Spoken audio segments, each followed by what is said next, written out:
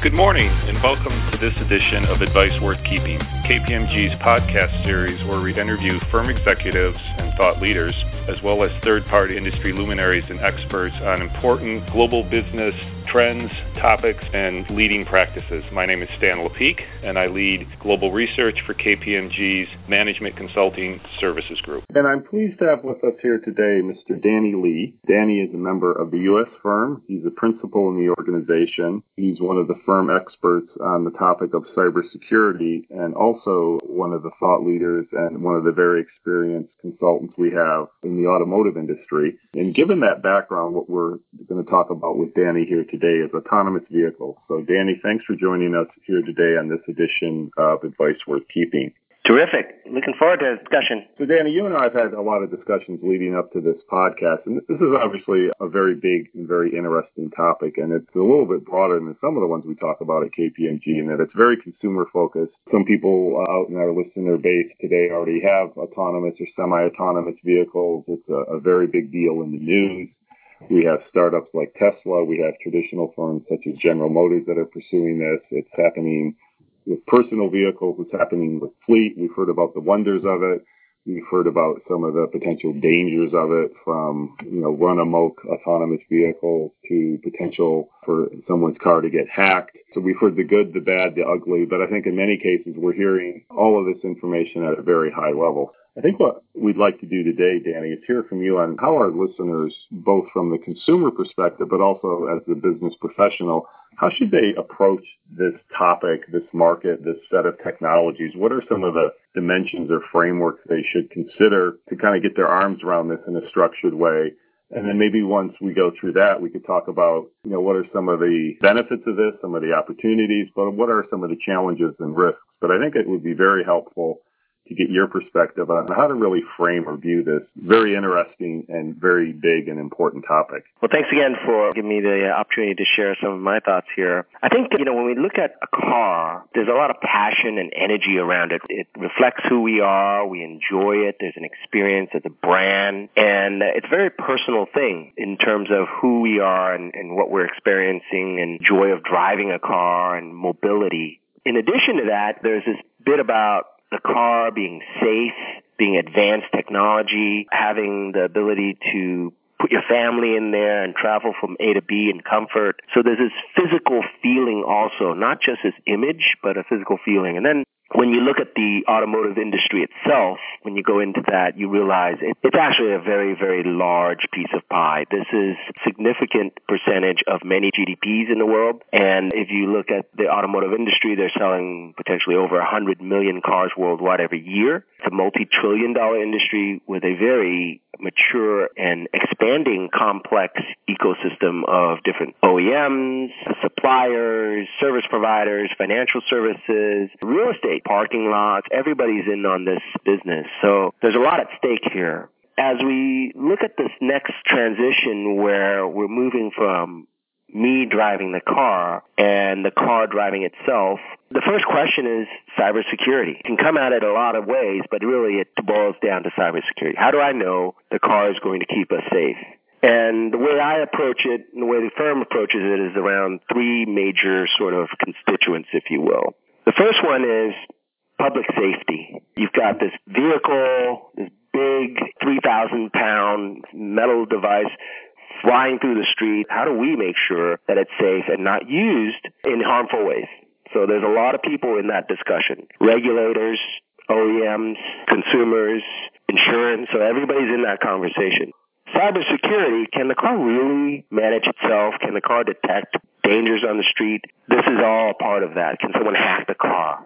The second area is car itself internally. It's more of a business-to-business view because, as you know, a car is not really made by one company. It's made hundreds of companies working together in collaboration, each having their own intellectual property that makes them special, and working in collaboration to give the car, the user, and everybody that cohesive experience. What's going on with the airbags? What's going on with the tire pressure? What's going on with the lighting? What's going on with maps, music, air conditioning? So all of these devices in the car are made by different manufacturers, but they also have to work together too. And when they work together, are they secure? Can each unit within the car trust the other components within the car for the right data that they're being given and the right reaction that they're going to take on that? This is a very important part of the security and controls within the actual vehicle itself and all the various participants in putting that car together. And by the way, it's not just hardware manufacturer, right? Today you have a lot of software as well as real-time service providers participating with that car all the time. It's a pretty large ecosystem in that population. And the last thing is, but not least, really is this whole transformative experience of the car. And we see some of the visionary representation of this where you get in the car, you look forward, and then you turn this captain's chair around, and now all passengers are looking at each other. The car continues. Maybe there's even a movie playing, and you actually have an experience inside the car versus even worrying about where you're going or what you're doing. This ability to have personalization that goes into the car, this ability to actually consume media when you're in the car, and having the car not just as a mobility or movement or transport, but actually an experience, almost a destination in itself.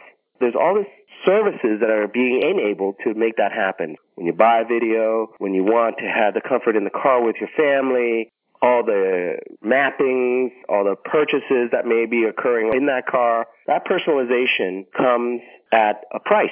We have to give the car our personal information so that it can personalize that experience to us and, in fact, drive a better experience every time. So that is a huge privacy issue. We see that today in the news. Many countries are moving towards that. This exponential bit is quite important in the car. So those are the three areas: public safety, security in the car, and the personal experience. I think that's a very good way to break it up. And before we move on, I just have one question going back to the second point. And you highlight, and in some respects this is nothing new, but you highlight all of the different vendors, providers that come together to collectively provide for the construction of an autonomous vehicle. And that's not anything new. But from a liability issue, since that's a very important topic with autonomous vehicles, do you think the rules of the road from an insurance standpoint or from a liability standpoint or from the standpoint of the user of the vehicle being protected as necessary, that will be similar to what we've seen historically, or given the fact that not only now are we providing parts, but we're providing a lot of software that make those parts work, that there could be some changes at it. Did you see that the industry and the manufacturers of these vehicles are adequately addressing this? Are there going to be any delays due to some of the liability or the regulatory issues, or are they being worked through from your perspective in an adequate fashion given their complexity, or is that going to be a big holdup for some of this?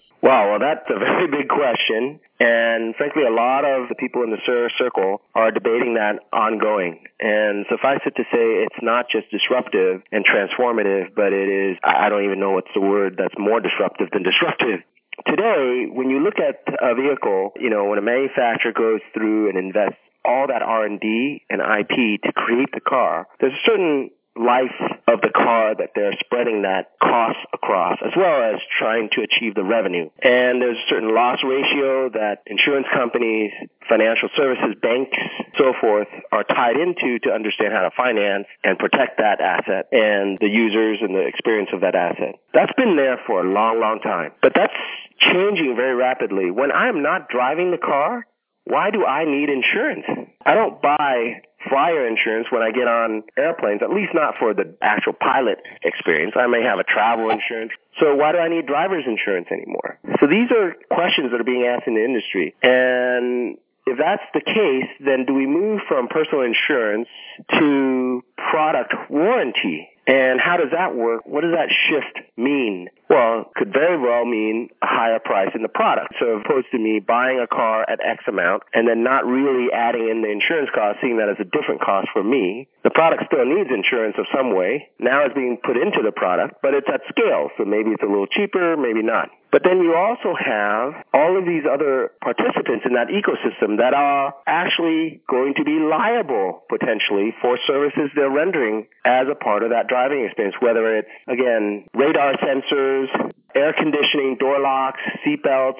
All of these various players in that ecosystem may have to take on some liability. That changes the economics of this business. So I think there's a lot there. In addition to that, as I said, it's the financial services of financing the car. It's a financial services industry of insuring the car. And so we see right there that service providers, manufacturers, financial services, everybody is a part of that discussion of disruption. Now, there's several other new participants that may get in on that. You talk about the passenger safety, public safety issue. Well, the government has something to say about that. And the government is also very entrepreneurial.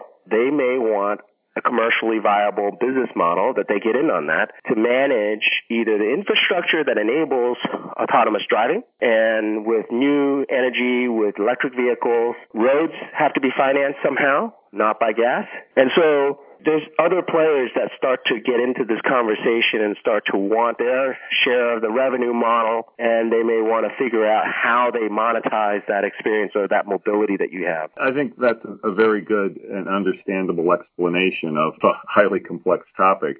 But I think what it also illustrated is that if you look at some of the elements of the three dimensions you described, there's obviously a lot of opportunities associated with them or created by them. And then there are challenges and risks. Certainly one player in this universe is opportunity, another one's risk. So when you talk about product liability versus traditional auto insurance, that's an opportunity perhaps for the user of the vehicle, and that could be a risk or a challenge to those that have traditionally sold property and casualty insurance. So maybe to go back to those 3 points, if you could help us understand what are some of the opportunities and risks for each of those and how those are being addressed in the market. Well, that's a great question, because KPMG is a firm, we're very rooted in that cost-benefit, or maybe more specifically, as you pointed out, risk-opportunity equation. As the risks increase, you need to recognize whether or not it's sufficient opportunity to cover that risk. So we don't do risk merely for itself in this occasion. We want to balance both of that. When we look at our clients that are trying to deal with this disruption and rethinking their future business model and where their target operating model all the way down to, do they need to move to a real-time monitoring service and charge subscriptions to their customers or their OEMs for monitoring the security of a vehicle, which there are service providers coming out in that sense. It's a change of security and control as a defense discussion into an opportunity or a revenue discussion. And we see that happening in all areas of the ecosystem. OEMs recognize that when you sit in a car that has a particular brand, if something goes wrong, it doesn't matter if the satellite system, if the radio system, or if the seatbelts weren't working, it's still the OEM's brand. And so how do these OEMs protect that brand? Maybe it's real-time monitoring. Maybe it's an added service that they need to have, which previously for many OEMs, it's about creating the IP and the R&D and then eventually moving to the dealer networks and managing the dealer networks, incentivizing the dealer networks. Now it's really online, real-time, always-on monitoring. And do you do that in-house? Do you aggregate that with someone else? These are big questions that have to be answered, and they have an impact on brand. They have an impact on revenue model. There are OEMs have taken on the idea that, you know what, the car is really not the sales point. It's actually the subscription. The services is the sale point. So there are small players out there that are trying to revolutionize the business model and think about creating a platform that'll allow for subscription-based mobility.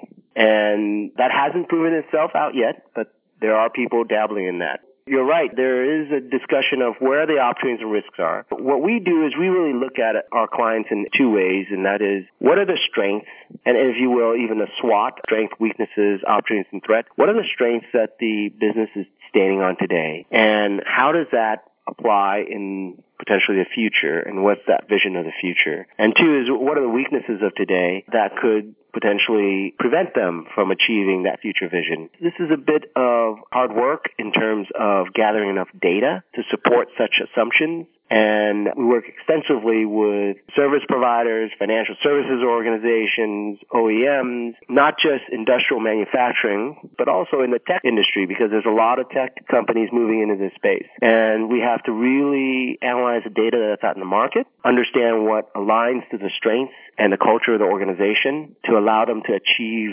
that either transformation, evolution, or that disruption. Well, that wraps up part one of this two-part podcast series.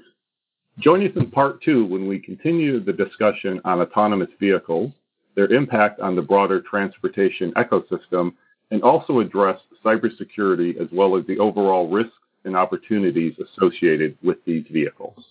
And you can find the links to the items we referenced in the show today below the podcast. If you're online, of course, the URL for that is kpmg.com/US/podcast. That's the wrap. Thanks for your participation.